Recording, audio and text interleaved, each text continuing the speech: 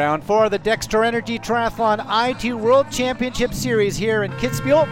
And a bit of a false start there. More than one guy, so I think they'll likely pull them back, and yes, they do.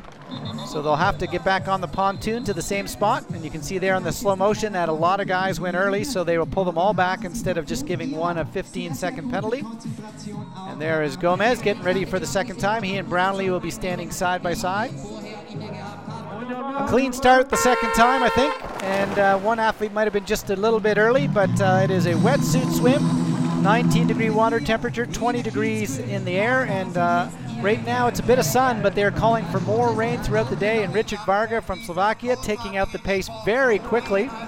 So this young man is swim specialist for sure, and at the end of the 1,500 meters, he's going to have about a 10-second gap. Richard Varga from Slovakia under 16 minutes, and in fact he had a bit of a early start, so he's going to have to be held for 15-second penalty. Not a problem though, and Courtney Atkinson first out onto the bike, but he's joined by about 10 or 12 men, and he is going to have to try to get away here quickly. One of the young Australians down with a crash as the pavement starts to get damp out there and rain starting to come through. And here now the large group and a bit of a crash. That is Andreas Gigelmeyer going down in the red.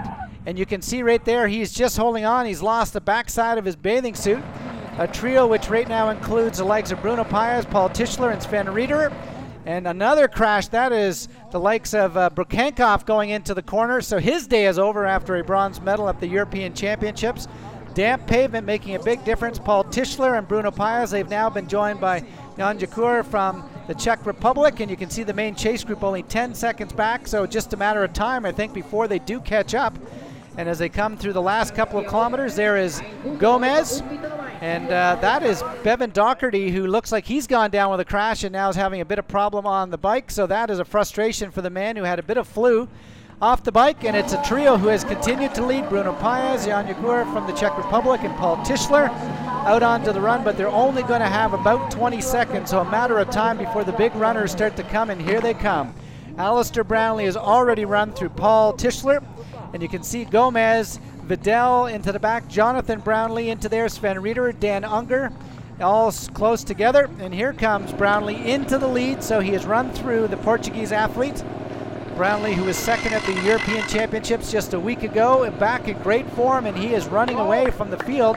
That's Gomez trying to go after him right now. Gomez trying to dig deep, but he's about 8 to 9 seconds back. It is Mickey Petzold and Vidal back in third and fourth, but the day belongs to Alistair Brownlee. World Championship race win number 3. Unbelievable for the man who's still racing in the 2300 category. There's Gomez, and Vidal will take his second podium of his career.